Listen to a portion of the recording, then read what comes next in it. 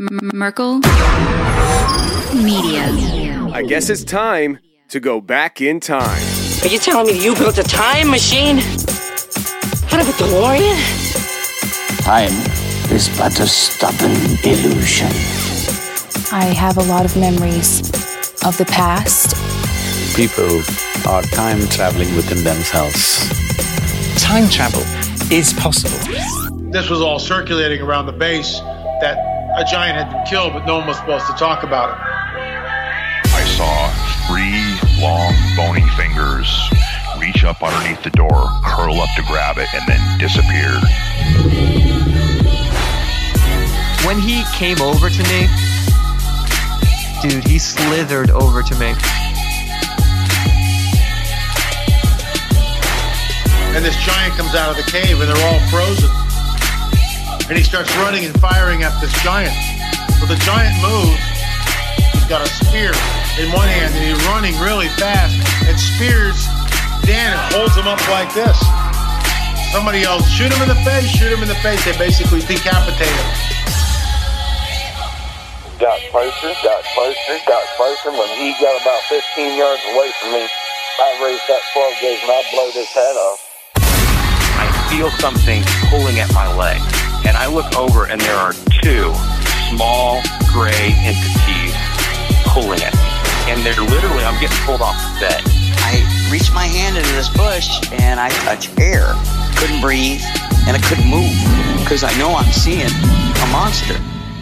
Okay, I'll reload it!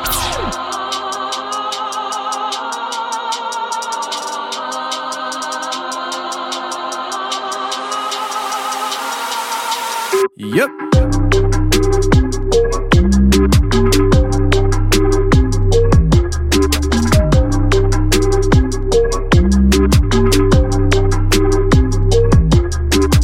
Welcome to the show, everybody. You're listening to The Confessionals. I am your host, Tony Merkel. Thank you for being here. If you've had an encounter or a story you'd like to share with me on the show, go ahead and shoot me that email. My email address is theconfessionals@theconfessionalspodcast.com. That's theconfessionals@theconfessionalspodcast.com. Or go to the website, theconfessionalspodcast.com, hit the contact section, and you can reach me that way as well. Either way works for me. Just get a hold of me. And if you want to hear more shows every week, go to theconfessionalspodcast.com, hit the join button, and become a member to the website today, because we release an extra show every Thursday right there on the website for your listening pleasure.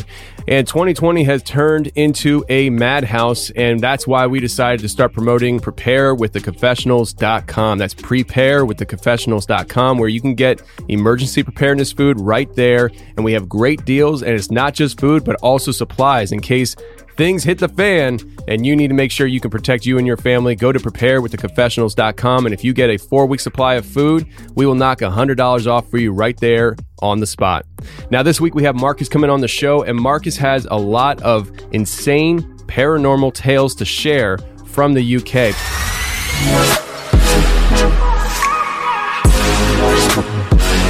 Okay, today we got Marcus on the show from the UK. Marcus from the UK, how are you doing, man? Hey, pretty good, thanks. How are you? I'm doing great, man. So, I don't get a ton of people coming on the show from the UK. I know I got a lot of listeners in the UK, but not a whole lot of them reach out and stuff. So this is a call to all my UK listeners. If you have a story you want to share and stuff, go ahead and contact me like Marcus did, because we'll definitely bring you on the show to share your experiences as well. Marcus, you have a ton of experiences throughout your life, and it starts in your childhood, right? That's right, yeah. It starts in my childhood and it goes all through my teenage years. And for some strange reason, it ends in my mid-20s. But yeah, some mind-bending things, some things that I can't explain to this day. So yeah. Yeah, so let's just get it going right now then with your childhood, and start walking us into these first experiences that you had and how that progresses throughout your life, because I do find it interesting that these experiences seem to have stopped at some point. And I'm curious as to maybe hearing about how these things unfold, and maybe that will show some detail as to why they stopped. I'm not sure, but let's hear it out. Yeah. So basically, I grew up on a farm in the north of England, in a place called Lancashire, which is a county. not too far away from Manchester. A lot of people might know Manchester United, the football team.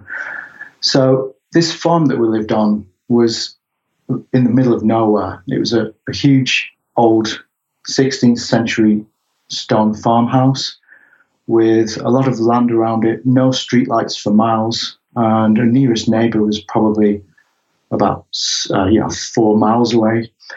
And so, it could be a pretty creepy place as it is on its own. But odd things first started happening when I was a toddler. For some reason, I was always afraid to sleep in my bedroom. My mother and father would have sleepless nights because I just refused to sleep in my room. And it was very odd. I had lots of different incidents, names being called out when no one was in the house.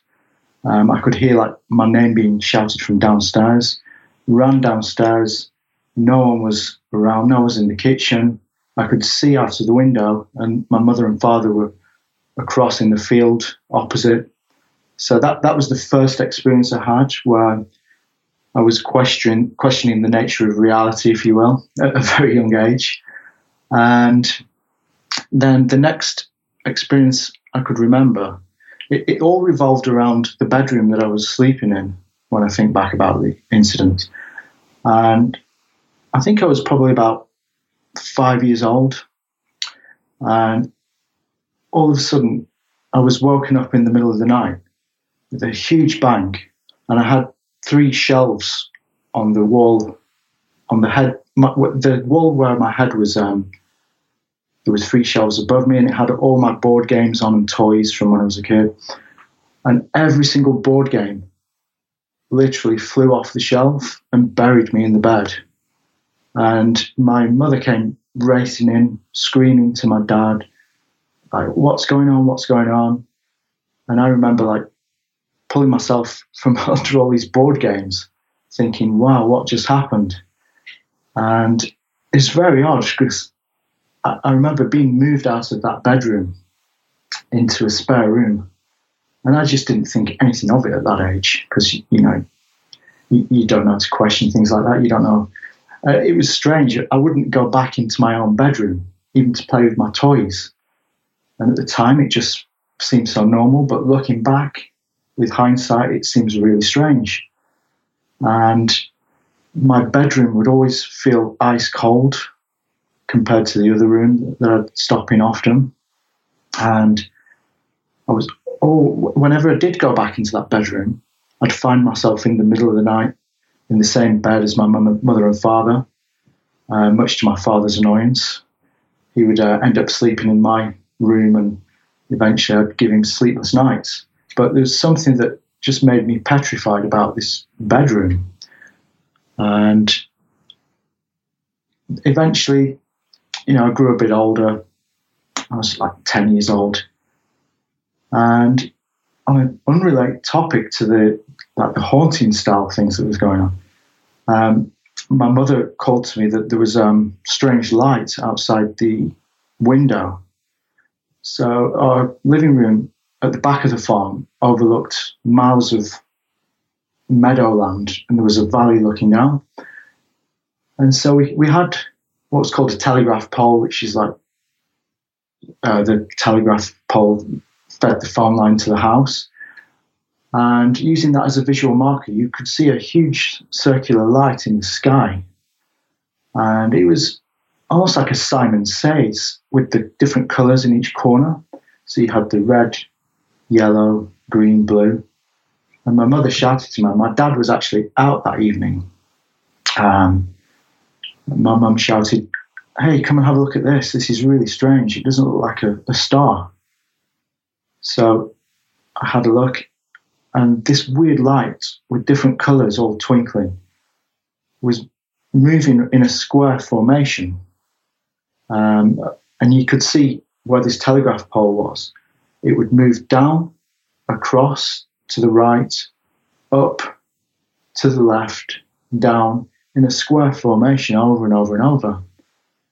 And it just kept going for about half an hour. And my father eventually returned And my mother called him over and said, this is really strange. It doesn't look like anything like a star. It's not the pole star. It's not Venus. It looks too close. And that was like my first UFO encounter. And then after that, I'd have really strange recurring dreams.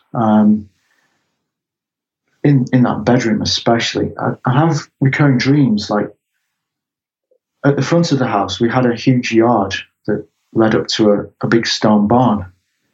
And I'd have these dreams that there were a gathering of children all holding hands.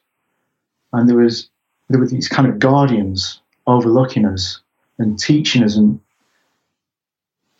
to sing things and to learn things. And this dream happened over and over. And the strange thing was, whenever I awoke from one of these dreams, I was so restless that I'd be out of my bed on the floor with the covers absolutely tangled around me, which really freaked me out. And these dreams carried on for quite a few years. And then after that, my mum got ill. Unfortunately, she got cancer. So we had to move to my grandparents' house, which was in a neighbouring city. But it was a very old house, funny enough. It was a stable that had been converted into a house. So it was actually all the old stables had been totally converted into the front of the house was a cottage and the back of the house was old stables, but they converted it all into a property and joined it all. And there was some tales originally when the workers were there that there was some strange happenings and some banging and people could hear voices, but nobody really thought of anything of it. But I was stopping there, and I was stopping in the same room as my grandfather. There was 2 single beds. So I was in a single bed. My grandfather was in a single bed. My grandmother was sleeping in a double bed with my mother in another room. And I was fast asleep. It must have been about 2 a.m, and I got violently awoken with what felt like somebody literally pulling my face out of the bed. And it was so shocking and visceral. I opened my eyes and I thought it must have been somebody trying to warn me of something. Could it have been a fire or an emergency or something? But when I opened my eyes, all I could see was a hazy blur in front of me. And this panicked me even more so. And so I started pulling away, and it was almost like suction pulling me out of the side of the bed. And I had to pull with all my might to get free of it. And when I did, my adrenaline kicked in so hard, I just ran out of the room, down the stairs, breathing heavily, and just sat there. I didn't know what to do. It took me about half an hour to process what happened. So I ran back up the stairs in this small little cottage, peeked tentatively around the door to see nothing there. My grandfather's fast asleep. For some reason, I didn't wake him up. I don't know why. A lot of people would have just freaked out and woken up anybody near them and said what happened. For some reason, I kept it to myself, and I just stopped up all night downstairs in an armchair and just thought about it and tried to come to terms with what on earth it was. That was the experience there. And then after that, we unfortunately, my mum didn't make the battle with the cancer, so she died when I was really young, I think like 13, 14. And my dad was a truck driver just like yourself, and he was away quite a few nights. He was delivering pet food around the country. I had a girlfriend at that time. I think I must have been about 18, and my dad had moved us to this small town in the middle of nowhere. I lost touch with all my friends.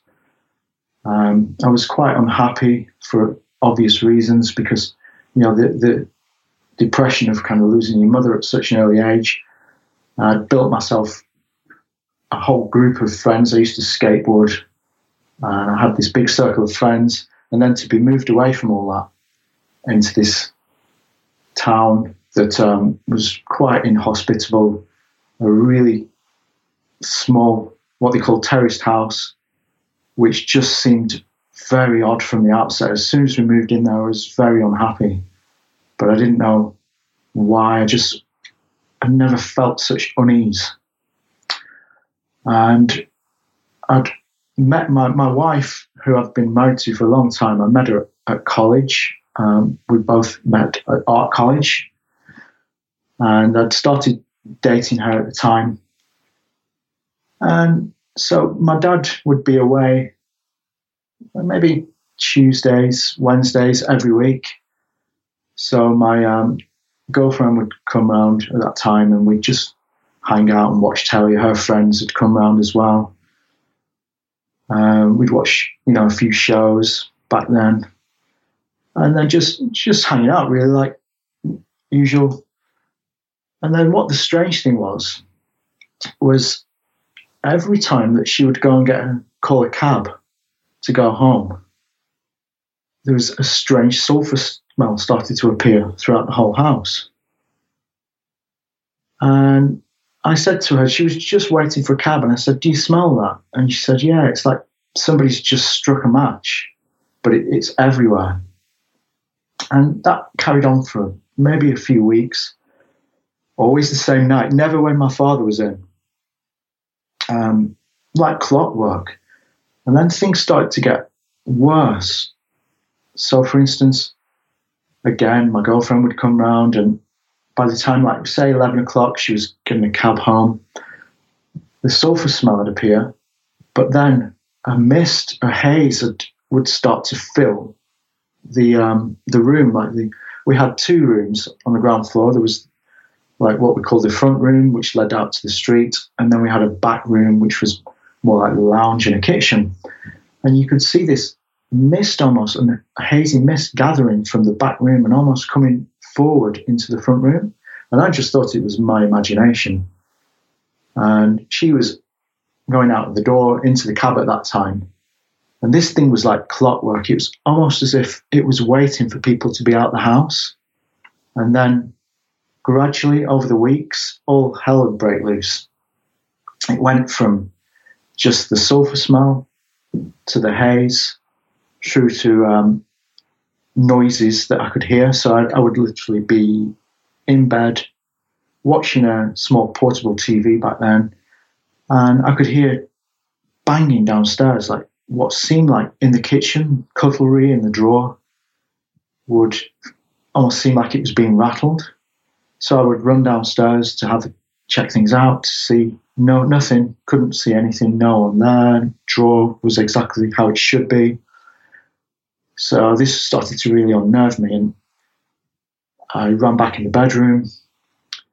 It made me want to barricade myself in my room. It got that bad. So I had this huge board that I used to use as like a drawing board, like a huge piece of wood, and I lodged that up against my door handle because things had started freaking me out that much. And I would sit bolt upright in my bed, afraid to go to sleep.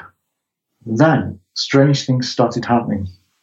Like the TV, the signal would go off intermittently. Static would be on screen for 2 minutes, and then the picture would come back on. And again, you could hear the rattling and the banging downstairs. And this was like on a regular schedule, like clockwork. Every time my father would be away in his long-distance lorry driving, this would happen as soon as I was in the house on my own. And eventually, there was an episode where it's almost like this, whatever it was, whether it would call it an entity or a poltergeist or whatever, who knows, but it's almost like it was getting more daring, and it wasn't waiting until I was on my own.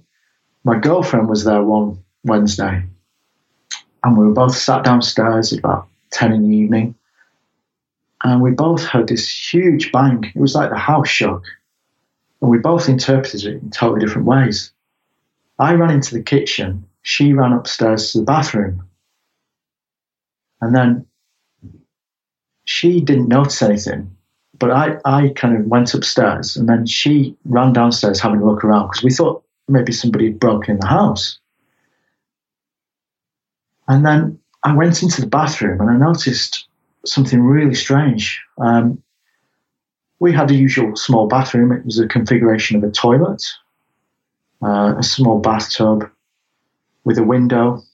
And the toilet, on the top of the toilet, where the flushing mechanism was, there was a small bowl of potpourri. You know, the stuff that's like makes the house smell nice. It's all the dried kind of petals or whatever.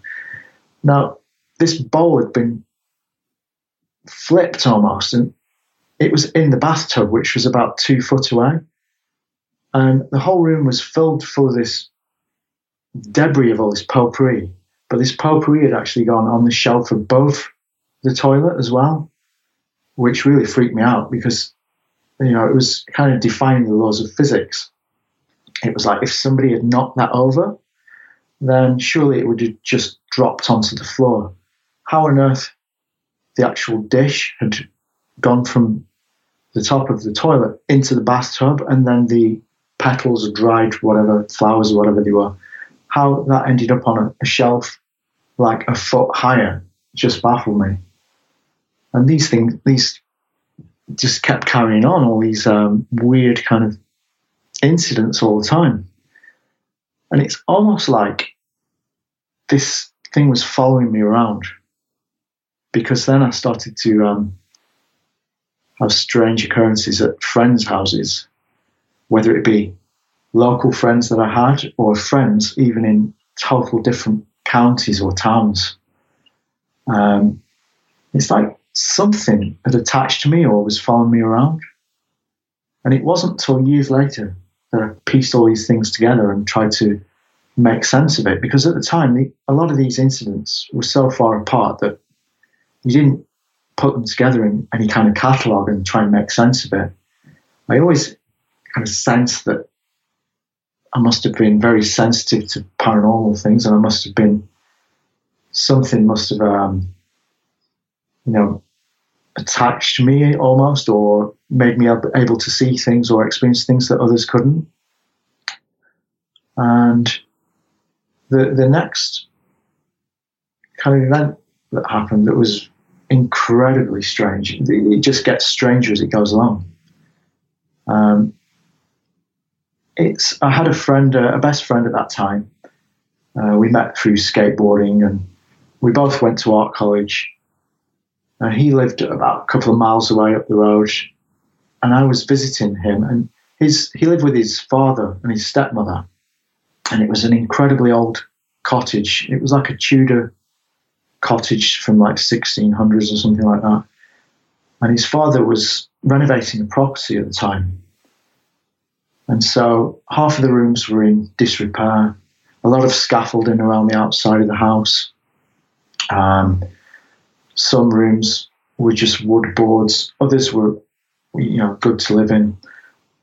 And the walls were kind of a stone, not cement or wallpaper, but the original stone from that era. And we were in his bedroom, and there was a stone alcove, like dug into the wall, if you will. And he was showing me, he was at the end of his year in college, and he had a final, almost like exam to do, if you will, where he had to submit some pieces of artwork, and he was getting my opinion on them. And so he put this painting up on the wall, like this canvas, and he rested it on the wall. And at that time, I used to smoke. I had a pack of Marlboros, so I took a Marlboro out, passed him one, and at that time he said, "Oh, will you just check this piece of artwork I've done up and tell me whether you think it's worthy of submitting to this final review for the end of the year?" So I hadn't even lit a cigarette at that point. I walked over to this stone shelf, placed the cigarette down, on the shelf, and it was kind of hanging half off, half on the shelf, but sturdy enough on there. So I walked over to where my friend was stood, and we started critiquing this painting, you know. And all of a sudden, we both heard this huge sound that just sounded like this.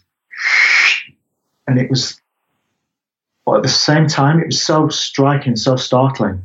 The window kind of came open, the latch on the window opened, and the window came open at the same time, which really made us jump out of the skin. And then this noise, followed by a sulfur smell instantly, made us turn our heads straight away. And as soon as we turned our heads to the shelf, the cigarette looked like somebody had flicked it with their index finger and the thumb, like you traditionally do a flick. And it spun about 3 foot above the shelf, spinning into the air. And this was the freaky thing. In the air, it lit and then landed on the floor. So when it wasn't lit before it went in the air, but as it was in the air, it lit. Exactly. And there wasn't any flame or anything nearby? Nothing. Very interesting. Oh, it was so freaky that me and my friend, we just primal instincts kicked in, and we ran out of the room, downstairs, through the living room, through the kitchen, out the back door, round the front of the property, across the other side of the street, and we're just staring up at his bedroom window in shock. And we were looking at each other, and we were saying to each other, did that just happen? And he was like, yeah, the cigarette just flicked and lit itself up. And I said, yeah, that's what I saw. And we spent 10 minutes trying to rationalize it to each other before tentatively going back up into that room to try and analyze it like a crime scene. And we couldn't accept the reality of that because it just seemed too far out. How could ever that happen? It just is impossible. So we were trying to rationalize it with events that might have caused it. You know, like, oh, could it have been a gas leak, a spark? Could there have been a lightning strike and that blown the window open? Just any kind of rational thing. Could a lighter nearby have exploded and we didn't notice? All these kind of things, but there was no lighter nearby. So it was one of these incidents where it was really freaky, but like your brain just ended up rationalizing it and storing it away. And then other things started to happen in that property, which put perspective to the cigarette incident almost. And the first thing that happened was it was confirmation from his stepmother that not ourselves. So it made us think that something was going on in that house. She was an artist too, and she would do a lot of painting, a lot of oil painting. And in one of these rooms that was still being renovated, she had a lot of canvases on easels, and she had a lot of blank canvases on the floor, and she just nipped out to go and make a cup of coffee downstairs. And all her canvases were neatly stacked up, on the floor against a wall. But she came back in the room, and a lot of these canvases were lodged in a drawer of this cabinet. Like if you imagine a long horizontal drawer, and you imagine that the drawer had been opened, and canvases had been vertically lodged by the corners and jammed in the drawer so that they were stuck upright. And this really freaked her out. And she hadn't told us this until my friend had started talking about some of the experiences that he had and I had, and also some of her other friends had had while visiting the property. One of her other friends had visited, and he was in the bathroom brushing his teeth, and something startled him and came past the window. It looked like a figure hurtling down, like almost falling vertically past the window. And the only thing that he could possibly describe it as was like a shadowy figure, looked like it was hanging itself. He just double takes, and it really freaked him out. He came running out and told my friend at that time, and all these stories started to come out about this property. And then other nights I was stopping there overnight. I used to stop there. We used to watch like animes or play video games, and I must have been about 20, 22 or something at that point. And then in the middle of the night, my friend was always really restless. He was an insomniac, and often I'd find myself awakening in the night to find that he wasn't around. He was out of his bed. He was downstairs watching TV because he couldn't sleep. So that was normal. But this night, I was awakened by breath on my ear and a voice whispering, and it said, "What are you doing? What are you doing?" And I quickly turned around thinking it was my friend. And I said, what do you want? And I turned around and there was nobody there. And this really startled me. And so the first thought was, has he quickly just walked out of the room? Is he playing a prank on me? So I ran downstairs, and the stairs were big enough for him not to have got enough lead to go. I would have heard him running down the stairs if that was the case. Went downstairs, he was absolutely fast asleep on the chair. Went back upstairs and was afraid to go back to sleep that night because it's just so weird. And the physical sensation of breath in your ear and just this foreboding, what are you doing kind of voice, it just really freaked me out. And it was then I started to think, am I attracting all this? Or, is it just that are all these houses that we're in just so old and just so rich, full of history? I started to question at that point. And then we had some more confirmation from his old cottage that we were renovating. I think it was his father had gone out of the main bedroom where they slept, him and my friend's stepmother. And they'd come back into the bedroom, and all the books and CDs were stacked up in the middle of the room in a huge vertical pile. And so it was very evident at that point that, it was like poltergeist activity. And so there must have been some event or incident maybe in the past that caused this place to be very haunted indeed. Maybe with my friend seeing this person that looked like he hung himself. Maybe there was a troubled spirit there, and who knows? And yeah, so that was the kind of that brings to a close my friend's haunted historic cottage, if you will. I have like another story that about that same time, I was working at a local newspaper as a designer, like designing newspaper ads. This was before the web. It was like 1996. And a few of us decided to organise a social event. And one guy suggested, let's, I hear there's this place nearby called Chingle Hall. It's a really old property that's meant to be one of the most haunted places in England. And so they're allowing visitors, he said, to do sleepovers in like groups of 12. And there's a guide there. The people that live there, they kind of keep out of the way. They lock themselves in their living room. And they let you kind of roam around this old property and just experience all the strange goings on. So we said, yeah, let's organise that. And so we all arrived. It was a winter's evening. It was dark. And I imagined some big kind of stately mansion, but it wasn't anything like that. It was a small, tiny white building, but it was very, very old. It was built in the year 2060, and it had such rich history. Through the time when the Catholic Church was being persecuted by Queen Elizabeth, I think the first, if I've got that right, because the Catholics were trying to plot against the crown, and so they were trying to hunt down Catholics. This property had priest holes, as they called them, to hide priests away so that they didn't get arrested and persecuted and much worse, you know. And this house had been untouched in a lot of ways and left in its original glory, if you will. There was like a little small altar in a room, all stone slab floors everywhere.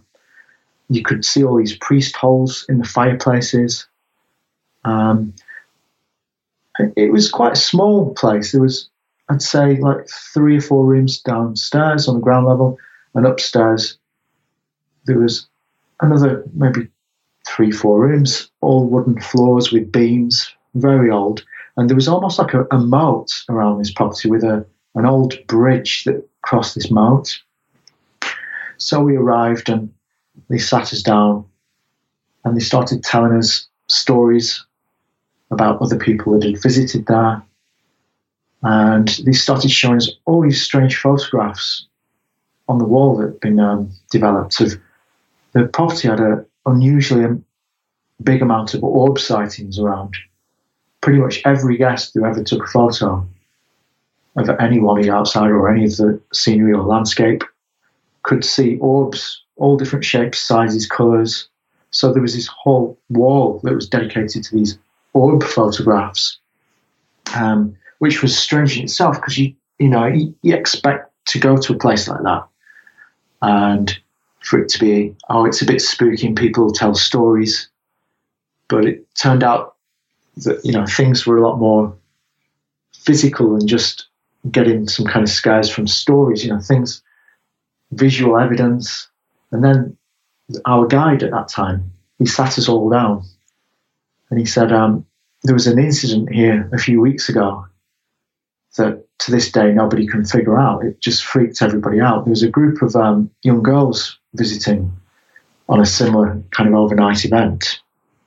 And the girls, it got to like 5:30 in the morning. There was a few strange activities, like people could hear things and people had heard strange sounds, but nothing to prepare people for what was going to happen. 5:28 a.m. in the morning, people are getting sleepy. People are around the kitchen table and they're all kind of getting sleepy and falling forwards, and some of them were fast asleep, some of them were trying to stay awake. All of a sudden, they were rudely awakened by a horrific, blood-curdling scream that seemed to come from everywhere around the house. Luckily, they had a cassette recorder at that time recording this. And this scream just sounded like, they played us back the scream and you could hear it. So it was just silence, and then this scream reverberated around the house, echoing everywhere, and it sounded like multiple layers over the top of each other. Do you still have that? Do you still have the recording? Funnily enough, it's available on YouTube. If you search Chingle Hall, so that's CHINGLEHALL,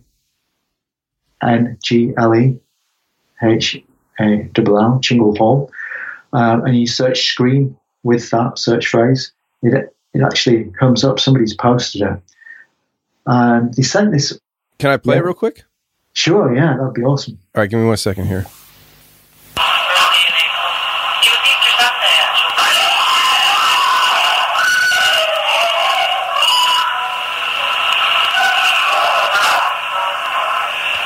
Was that the scream?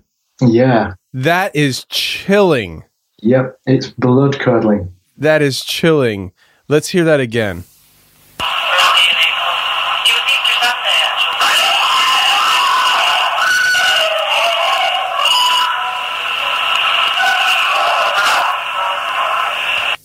What you're hearing there is, in fact, are you hearing a few of the guests speaking, and then the scream kind of kicks in, and then it makes other people scream because of the sheer shock of it towards the end. And they sent it away to be analysed by audio analysts, and they couldn't make any sense out of it, apparently. It just didn't add up. Well, I'll tell you, I mean, I heard the scream in the beginning, and then I could tell that there was other people screaming in the background then too, and I would have as well. But you could definitely hear that scream come in, and that is chilling. Absolutely chilling. Yeah, and this that was just one of the things that set us up to be terrified for the night while staying there. And we had, one of the guide was saying they had another guide that just walked out, never came back, and never said a word to anybody. They had a lot of UFO sightings, apparently.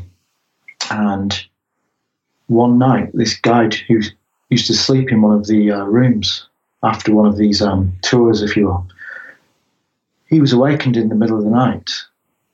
And he swears that he looked over to the doorway and there was a cat-like humanoid entity in the room with its arms in front of its face. And if you can imagine its arms kind of moving up and down, like almost like windscreen wipers, like in a cartoon-like fashion, he said, like just looking so unreal, like really fast, like faster than a human could. And he just bolted out of this room and never came back, never showed up for work ever again. And I just thought that was such a strange story, and not the traditional kind of story that a guide would tell you to scare people, but just, you know, a very odd story. So, you know, flash forward to our night, and then we got to something like 5 a.m, and nothing happened with regards to sounds or experiences, but 5 a.m. again, everybody was asleep apart from me. And I could hear what sounded like stone slabs moving around on their own, like stone being dragged upon stone in what they called the priest room, where there was this little altar and this fireplace. And so I ran into this little room, couldn't see anything. I would run back to this dining table where we were all sat. I'd sit there again, and then I could hear, as soon as I came back to that place, the stone slab kind of movement, grinding would start again. And then I could hear banging again in what was the kitchen area, and cutlery and smashing around. And so I was waking people up saying, "Did you hear that?" And then it just stopped. And after that, nothing really else happened after that, but just such a strange event nevertheless. But my girlfriend at that time, who's now my wife, she had a best friend that also visited the property, and she appeared on an English TV show recounting her experience. I can't remember the name of the TV show. It was by a guy called Michael Aspel, and it was something like Unsolved Mysteries or something to that effect. And she recounted when her and her friends were there for some kind of charity event, sleepover thing. And they were all holding hands, trying to communicate with, you know, something, or in a seance-like fashion. And she had a hand push her in the shoulder, like really hard, and knock her. And she turned around and nothing was there. And so she appeared on this TV show with that. And so it's, yeah, very interesting property. I urge anyone to go and look it up online. I don't know whether they're still accepting public visits. Probably not, because it was such a long time ago. But it just shows how all these really ancient properties... the other story, by the way, going back to that, is they told us that it was on multiple ley lines, which anyone doesn't know what ley lines are. They're the big magnetic lines that run around the world. And you know, the story goes that if these magnetic lines cross, then you can have paranormal experiences, or UFO sightings are quite common, or crop circles. So this was on a spot that actually crossed quite a few ley lines. So yeah. Fast forwarding on to other experiences that I had. I moved out of my dad's house because, to be quite honest, those experiences were getting so much in that bedroom where I couldn't sleep. I was having sleepless night week after week, only when he was away. And I just wanted to move out. And so my girlfriend, her parents had moved out of their property. They'd bought a new property, and they rented out their property to us. And so it was great. You know, I had my freedom, and we were setting up home together. And then strange things started happening there. It's like it followed me. And the first strange thing that happened was, we were sat in the lounge area watching TV. My wife said to me, I just saw somebody in the reflection in our room. They weren't outside. I could see somebody reflected behind me in the room. Maybe I'm just seeing things. And so I brushed it off as just, nothing. A week later, we were both climbing up the stairs to go to bed, and the smell of rotten meat permeated through the whole stair, and the hallways leading up to the stairs, all the way up the stairs into the bedroom. And it started as rotten meat, and then it turned into sulfur, and then it just disappeared, which was really odd. A couple of months went by, nothing going on. And at that point, I'd started getting into music production. And we'd moved our bedroom into a small bedroom so that I could convert the main front bedroom into a music studio of sorts. And at that time, I was collecting all the old Star Wars figures that I used to have when I was a kid again. I was like going around, flea markets and buying them all and trying to build out the collection. And I built these shelves onto the wall. And I'd got quite a collection of these Star Wars figures again and some of the vehicles. So they were all stood up on these shelves, all lined up, as you can imagine. And I was sat down in the middle of the room playing on a keyboard, looking at this computer. And then I felt this presence. Somebody was watching me. I just had this feeling, like really eerily odd feeling. And it made me turn around really quickly. And as soon as I turned around, one by one, Star Wars figure looked like it had been flicked off the shelf one at a time. One figure, pop, spun around into the middle of the room, quite far. Pop, flick, another figure, spinning around into the middle of the room. One by one, up to the total of like 10 different Star Wars figures that had been flicked into the middle of the room. Again, my rational kind of brain kicked in and started to think, okay, I have a small fan heater.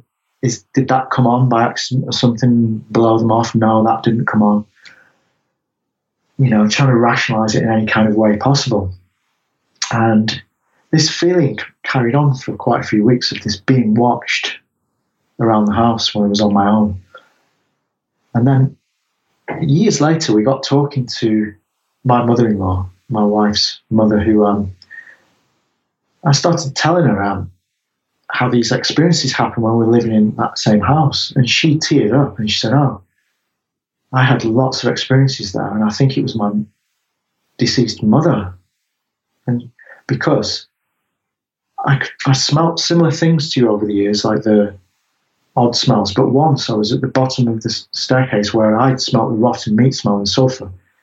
She could smell the exact same perfume that her mother had always worn. And bringing these stories to her made her really tear up and think, oh, something actually was weird going on. And she swore that it was her mother. And there was talk of like smelling of flowers that she used to have and all sorts of things like that. So,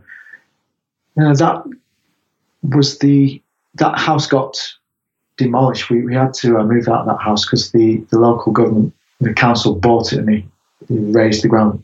They bulldozed the house and we had to move away.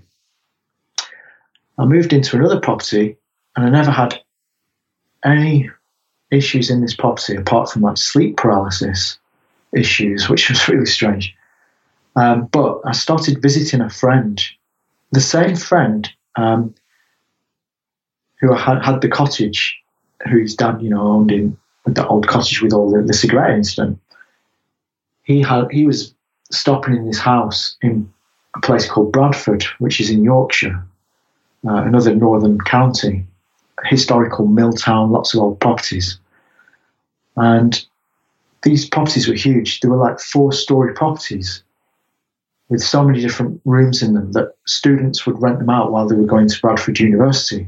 So I had a lot of friends that were stopping in this same property at that time, and I would visit them every weekend. I would go and stop with them. One weekend, they had a huge party. People were in the basement. People were in all different levels of this house, all mingling around.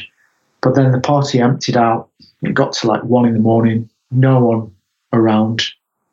Everybody had gone who didn't live there. All the people had locked themselves away in the different bedrooms.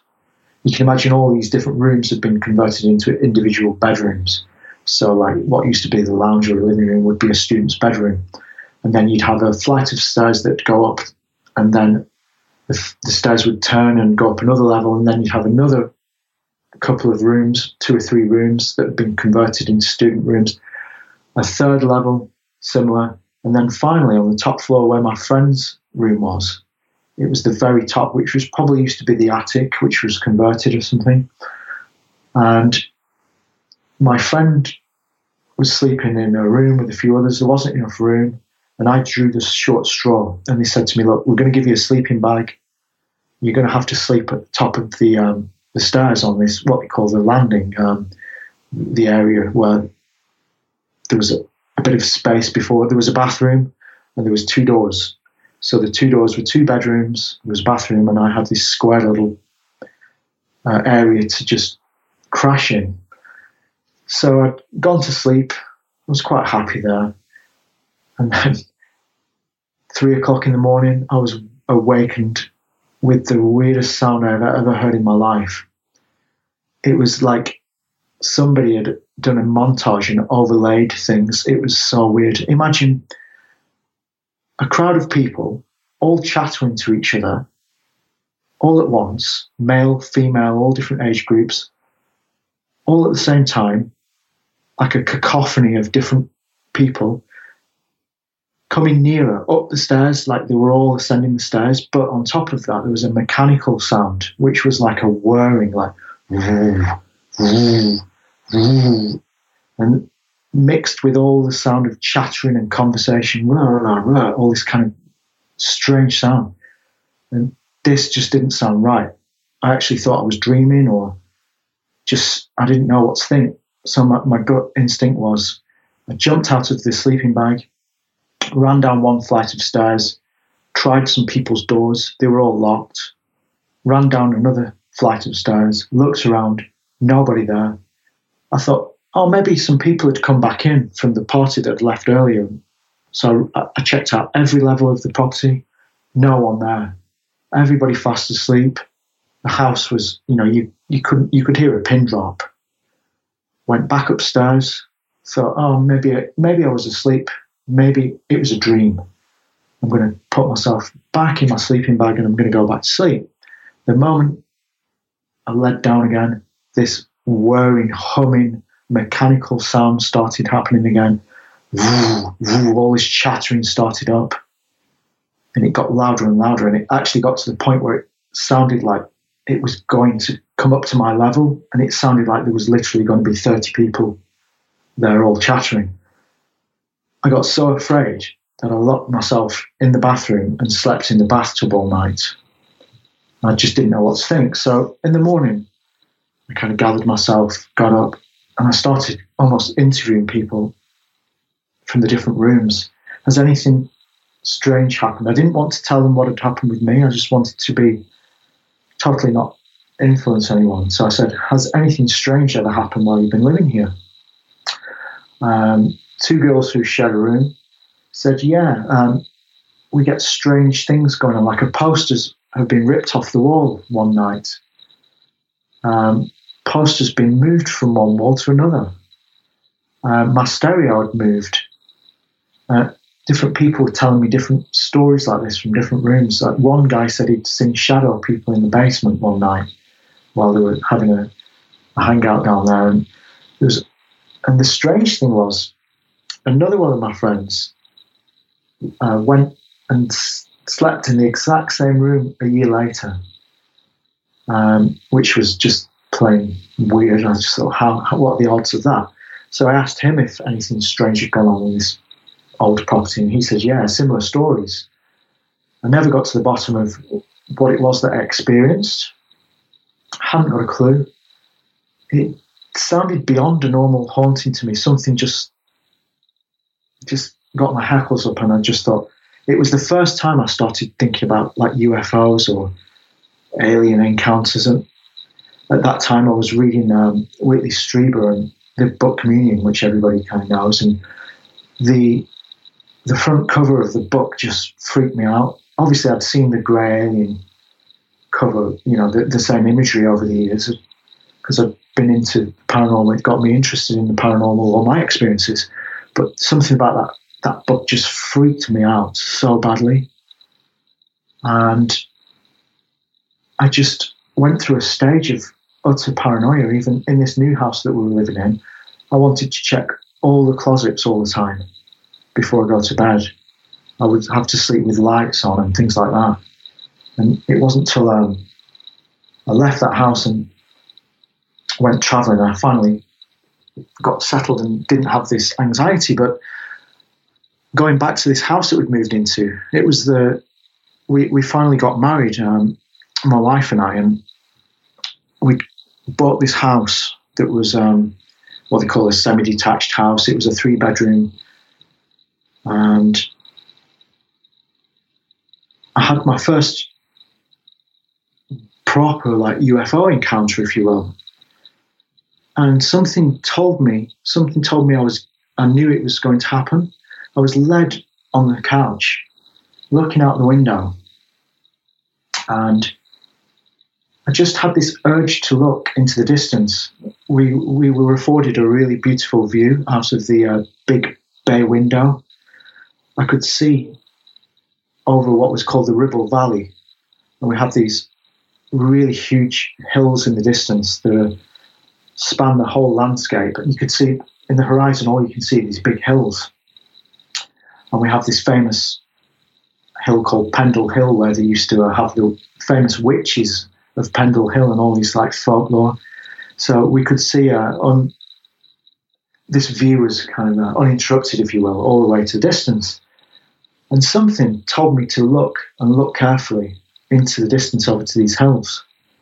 I just had this sixth sense. And I kept watching, and all of a sudden in the distance, what looked like when you look into the distance and you see a balloon or something like that, or a hot air balloon, this thing was coming closer and closer. And my gut feeling was getting stronger, if you will. It's almost like my spidey sense had kicked in. And I kept watching, and something urged me to go out around the side of the house. And as this thing came over, it started to become evident that it wasn't a balloon. It looked physical. It looked like it had mechanical, almost markings, or it was metallic. It was barrel shaped. It was rotating on its axis very, very slowly. I ran to the side of the house, into the back garden, up some steps where I could get a better view. And it came so close that it must have been 100 foot above the house. And this thing was barrel-like. And then I noticed it had 3 or 4 orbs, I'm not sure, 3 or 4, orbs that were metallic looking, circling, orbiting. There was the main object, which was this barrel-like thing that you could see markings on, and it looked metallic, and it was spinning on its axis, but these orbs around the outside were orbiting it, almost like they were magnetically attached, and they were in a formation, all orbiting, all at the same distance apart from each other. I screamed to my wife to come out and look, because I wanted to check this out, because I'd been talking about paranormal stuff to her for years, and I'd had a big fascination in UFOs. So she came out around the side of the house, absolutely in disbelief, and she was saying, "Wow, what is that? That is crazy. It's some kind of technology. It's physical." And the moment she said that, all the orbs separated all at once, super fast, shot off into the distance.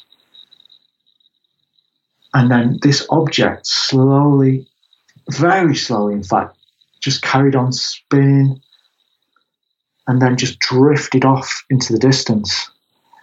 At that point, I was kicking myself not to go and I had a really good camera, a Canon XLR camera, and I just wished I'd have gone and took some snaps. I didn't have any video equipment at that time. Mobile phones were still in the old Nokia stage. They didn't have decent video on or anything like that. But I had the corroboration of another witness, and it just blew my mind. At that point, I realized that, it wasn't just things I've read about, that something strange is out there, and something that, could it have been military technology? Yes, I suppose so. We had a local aerospace company at a place called Samlesbury, and it's called BAE Systems, British Aerospace something else Systems, and they're known for doing like projects. Maybe they do like secret projects and stealth craft, who knows, but this kind of was one of the go-to things that I thought of. Could it have been some experimental craft? Who knows? But like with these orbs, I'd heard all the stories over the years. I've been a UFO researcher for years. I'd heard the stories of orbiting like orbs and things like that around. I've seen the videos ever since. The strange thing is, many years later on YouTube, I saw a person posted a sighting of what looked like there was a kid playing in the backyard, and this object had come down. It almost like came down, and it was almost like interested in this kid, like looking at playing in his backyard. And it looked very similar, this object, to what I'd seen. And then I'd seen some other clips over the years, like some things filmed in Nevada and some strange things, and they all look very similar to me. And then I started researching things like this Black Knight satellite. I don't know if you've ever heard of that. Yeah, I've heard of it. I don't know a ton about it, but I've heard a lot about it. It's one of those things where there's so much speculation about it. I'm not sure what details to go with. And yeah, so I started researching the Black Knight, and the vague kind of imagery that I could see of it looked very similar to what I'd seen. In other words, the technology didn't look like it was man-made. It just looked too abstract and too strange, and all the markings on it, and it just looked like nothing.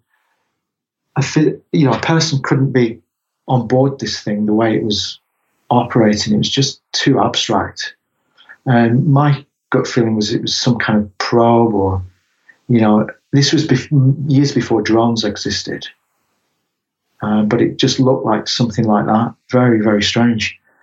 And this reminded me of another incident that I'd forgotten about, that the same cottage that with the cigarette incident, with it lighting up on its own, when his father was renovating that property, he had scaffolding on the outside of the house, which was leading to the rooftop. So me and my friend and another friend would spend all summer just sat on top of this rooftop, just staring at this same valley that I was talking about before, that this other property looked out onto. And for some reason, we all had this fascination with this valley and these hills in the distance. We just watched and watched. When it was night, we'd just stare up at the stars and look for satellites coming past. One summer's day, we were all staring, just for some reason. I don't know, we were just talking to each other, having, telling some jokes. And we were all looking in the same place. And there was this grassy hill in the distance, this huge hill. And we all noticed at the same time a metal disc slowly ascend just above hill level, just enough so that you could see the top of the disc to realize that it was a dome-shaped disc, traditional classic metal UFO-looking thing. And this hill was so far in the distance, this thing must have been huge. And as soon as we'd noticed it, it very slowly descended below the hill, the line of the hill. So it was not visible anymore. And we looked at each other and said, "Did you see that?" Yeah, I saw that, my friend said. It just slowly came up, and as soon as it had come up, it went back down again. And yeah, there were only two major UFO incidents where, both had corroboration and eyewitnesses. And after that, I didn't have any other paranormal experiences per se, but I had a lot of weird sleep paralysis, waking up in the middle of the night, jumping up bolt upright, talking in my sleep, things like that. My wife would be really freaked out. She'd be waking me up saying, "What's going on? What the hell are you doing?"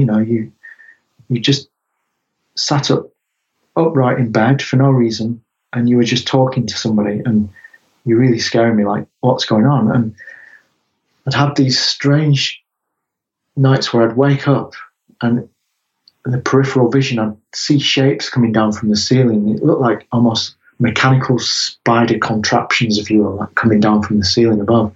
And I'd just put it down to, I was having some kind of weird nightmares and stuff like that.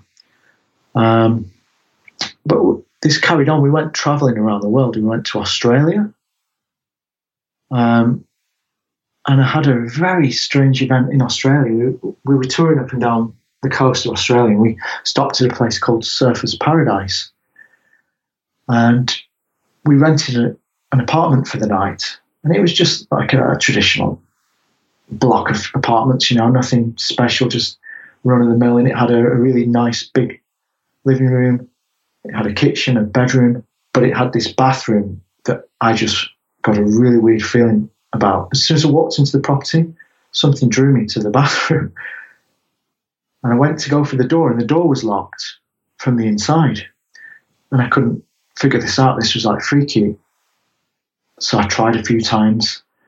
And my wife was saying, just leave it, we've got another bathroom attached to the bedroom, it's fine. Something was setting all the hackles on my arms off and making me really freaked out. Something about this bathroom. I was so uneasy. I couldn't sleep. I was up in the middle of the night. It was like something odd had happened in that bathroom. I just had this sixth sense. The next day, in the morning, I went to the same bathroom and the door opened. Absolutely no problem. Went in and I just felt cold, like something's happened in this room, like something really odd. And I couldn't put my finger on it, couldn't figure out what was the deal with that. Just another weird incident in the catalogue of strange occurrences over my life.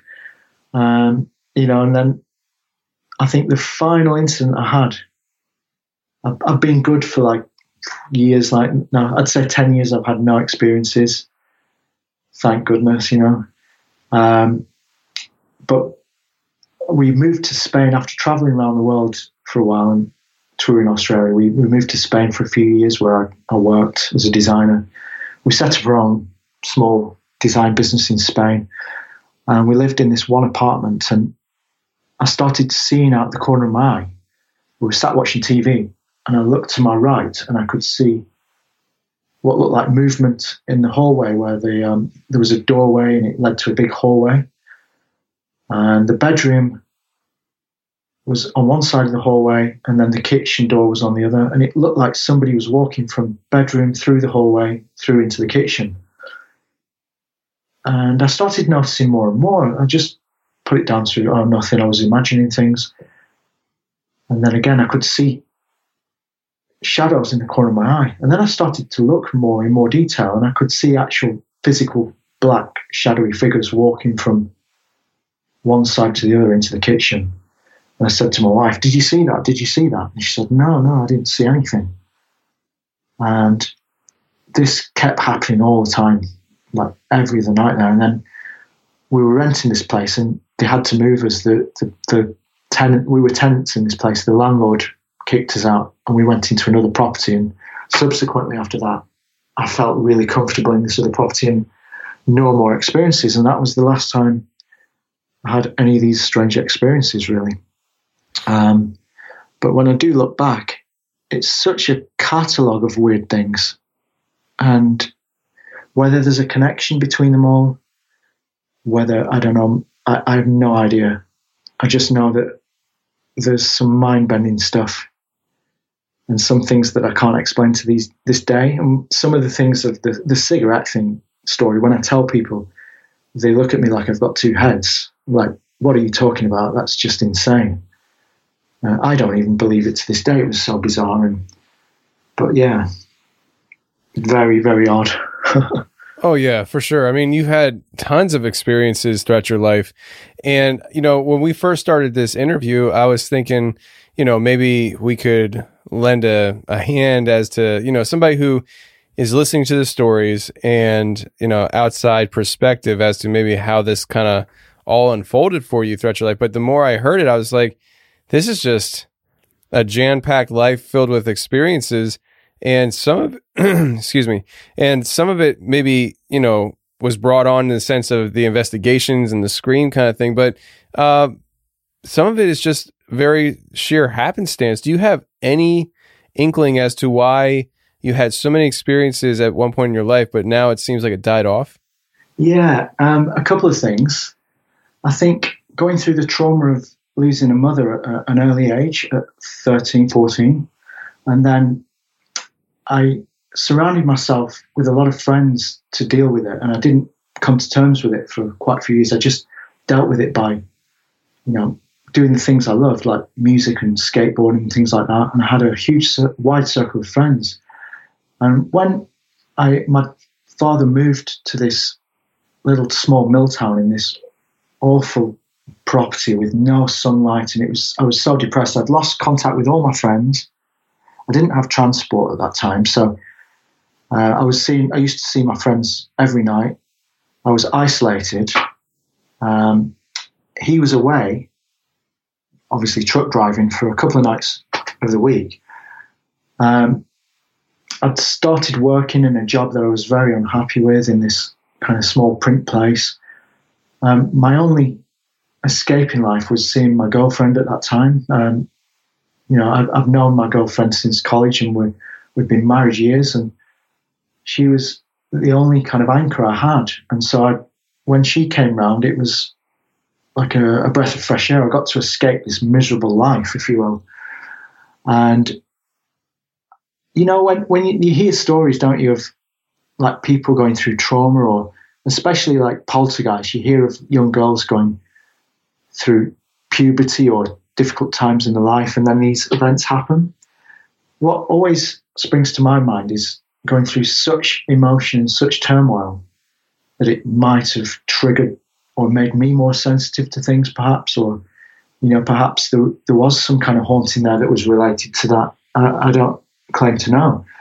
And then going forward later in life, like why it hasn't happened now, it's possibly because, a couple of things. I'm content. I'm happy. I don't ever think about things like that. I've got my routines in life. I'm not so, in a bad place as I was, if you will. And the other thing is I found my religion again. Like I got brought up at a school, which was a Catholic school. I wasn't Catholic myself, but I was very close to the church, and I was very close to. I used to go to the Sunday services, and I used to love everything about. I used to be envious of the kids that had the rosary beads even and want to do communion, and always wish that I could be involved in that. And I think throughout the time when I needed that the most, I've become most detached from faith, if you will. With a lot of dark things happening in my life.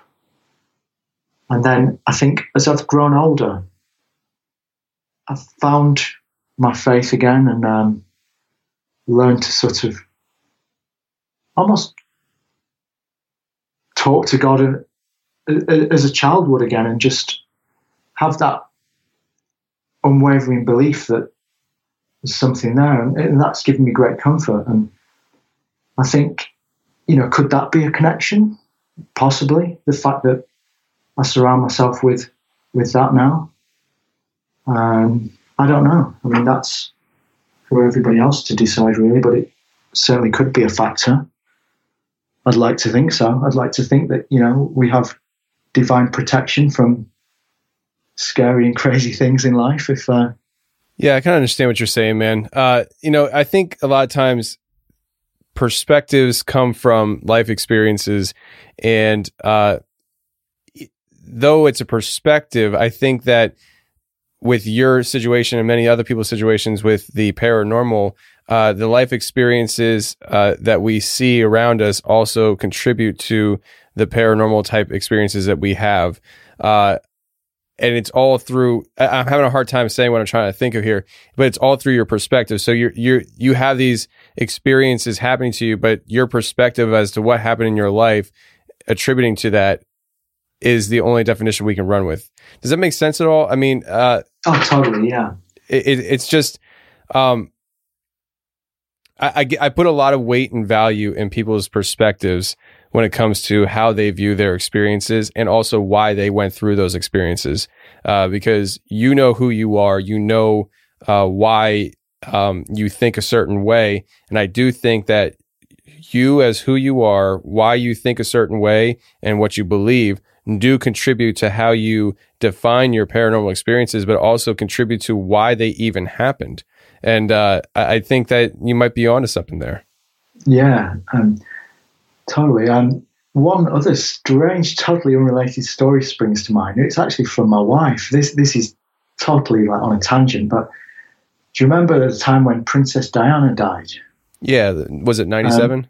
Yeah, so we went out for a meal. It was a week before that happened, and we were just eating, and my wife looks at me and she says, Princess Diana is going to be killed. And I looked at her and I said, what? And she said, it was almost like automatic thing coming out of her mouth. She just said it for no reason. I said, what on earth do you mean? She said, it just seems so obvious. She's going to die very soon. Just the way things are going. And then she didn't even know why she said it. And then a week later, in the house where we had the incident with all the Star Wars figures popping off the shelf that we'd just moved into and when we were quite young, she came running into the bedroom early in the morning and said, white as a sheet, and she said, I can't believe it. She's died. She's died just like I said. And that is just another kind of strange story that I've just remembered now, and which adds another aspect to it, not UFO, not paranormal haunting, but like how people could do such a thing and come out with such a weird thing. And I've had incidents like that myself. I used to visit my grandmother in what she had this like shed over 55's accommodation, and I was walking around the outside of the property past a garden, past her neighbour's house, and I had a voice in my head saying, Mrs. whatever she was called, Mrs. Robinson's died. And she opened the door and said, Mrs. Robinson's died. And it was like I literally just thought of it 2 minutes before she just told me. And I really believe that we have an ability to tap into things that maybe the human race has lost perhaps over the years, and maybe people get lucky enough to just tap into these things. Who knows? But these things have happened. I can't explain them. But very, very strange. Yeah, well, definitely strange. And I think I said this to you before we even started interviewing. I haven't experienced half the things you guys have experienced on the show. I mean, I've had certain things here and there happen to me, but nothing on a level of what you just described, where you went through many different experiences, not just paranormal, not just with one particular quote unquote type of entity, but just really peppered throughout your life. And I've never experienced stuff like that. And I'm always fascinated by it. And now you're telling me about your wife and basically predicting Princess Diana's death.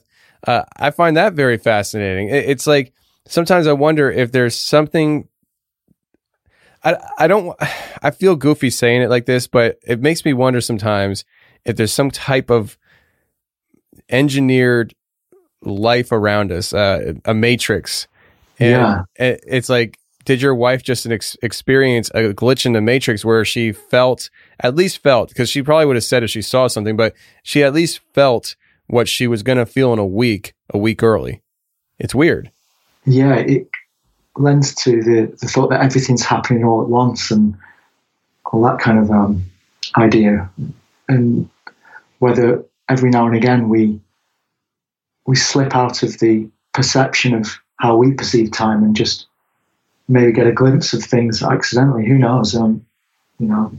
But there's enough evidence to suggest that a lot of people have been through these kind of similar experiences and things are not quite as they seem, and yeah, who knows? Yeah. Oh, I mean, I don't. I don't pretend to know. I'm just the guy that hosts conversations and enjoys hearing stories. But I'll tell you what, man, I do appreciate you coming on the show and sharing these experiences. I find them interesting, man. Sometimes people just have stories that are sprinkled throughout their life, and you're one of those guys. And the fact that they're not, or that the fact that they are seemingly done now, and the way you view why they're done, I find comfort in that. Personally, for me, I look at your life and I find comfort in that, and I hope you do too. Yeah, definitely. And to be honest, I'd never even thought of half of these experiences until I thought about coming on the show, and then I started making notes, and then that gave way to other experiences coming up from the subconscious that I totally forgot about, and that was cathartic in itself, just being able to offload all these experiences and just recount them to somebody, because instead of carrying them around, and it's good to be able to tell them to an audience that into this kind of stuff, and that doesn't just look at you and think, oh, you must be crazy, and what are you talking about? And subsequently it's got me absolutely fascinated in anything paranormal, hauntings, or you name it, conspiracies. I research everything these days, and I'm probably just as fascinated as most of the audience is.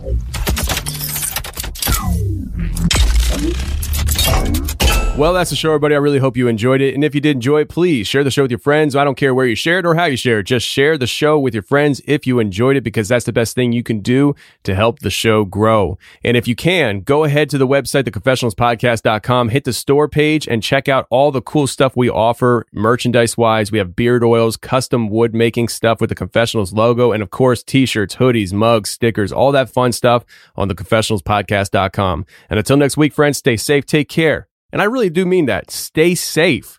My Lord. Take care. For real. And remember, the truth will set you free, but first it'll piss you off. Bye.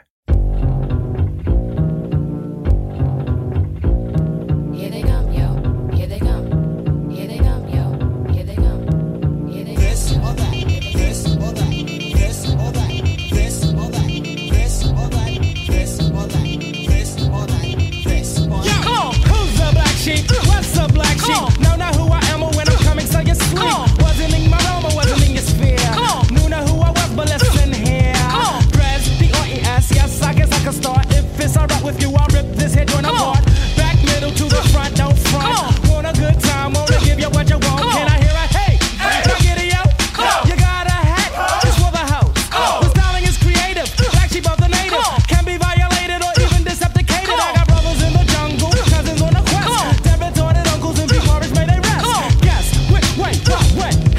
Mr. Long Dress, black sheep slam now. Know you heard the others, only to the lovers. Then of course, the choice is yours. You can get with this, or you can get with that. You can get with this, or you can get with that.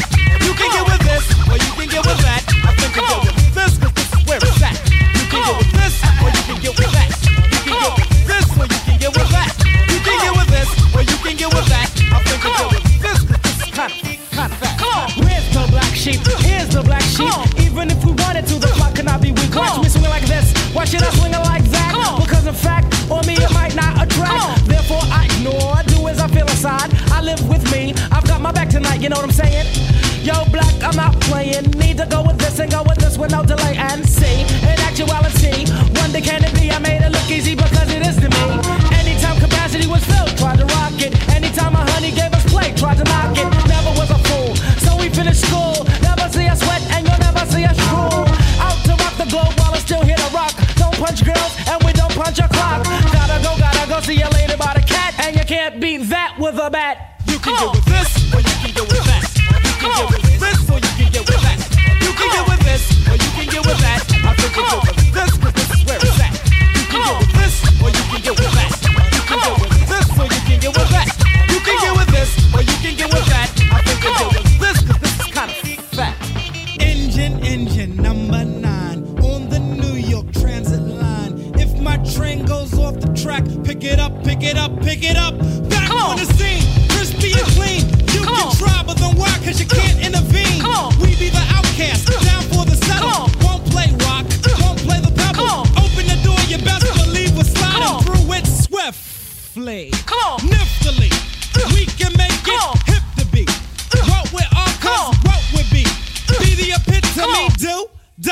dippity. So now I dwell just to say you plainer. Hold your cup, cause I got the container. Pass a plate up, cross the fader.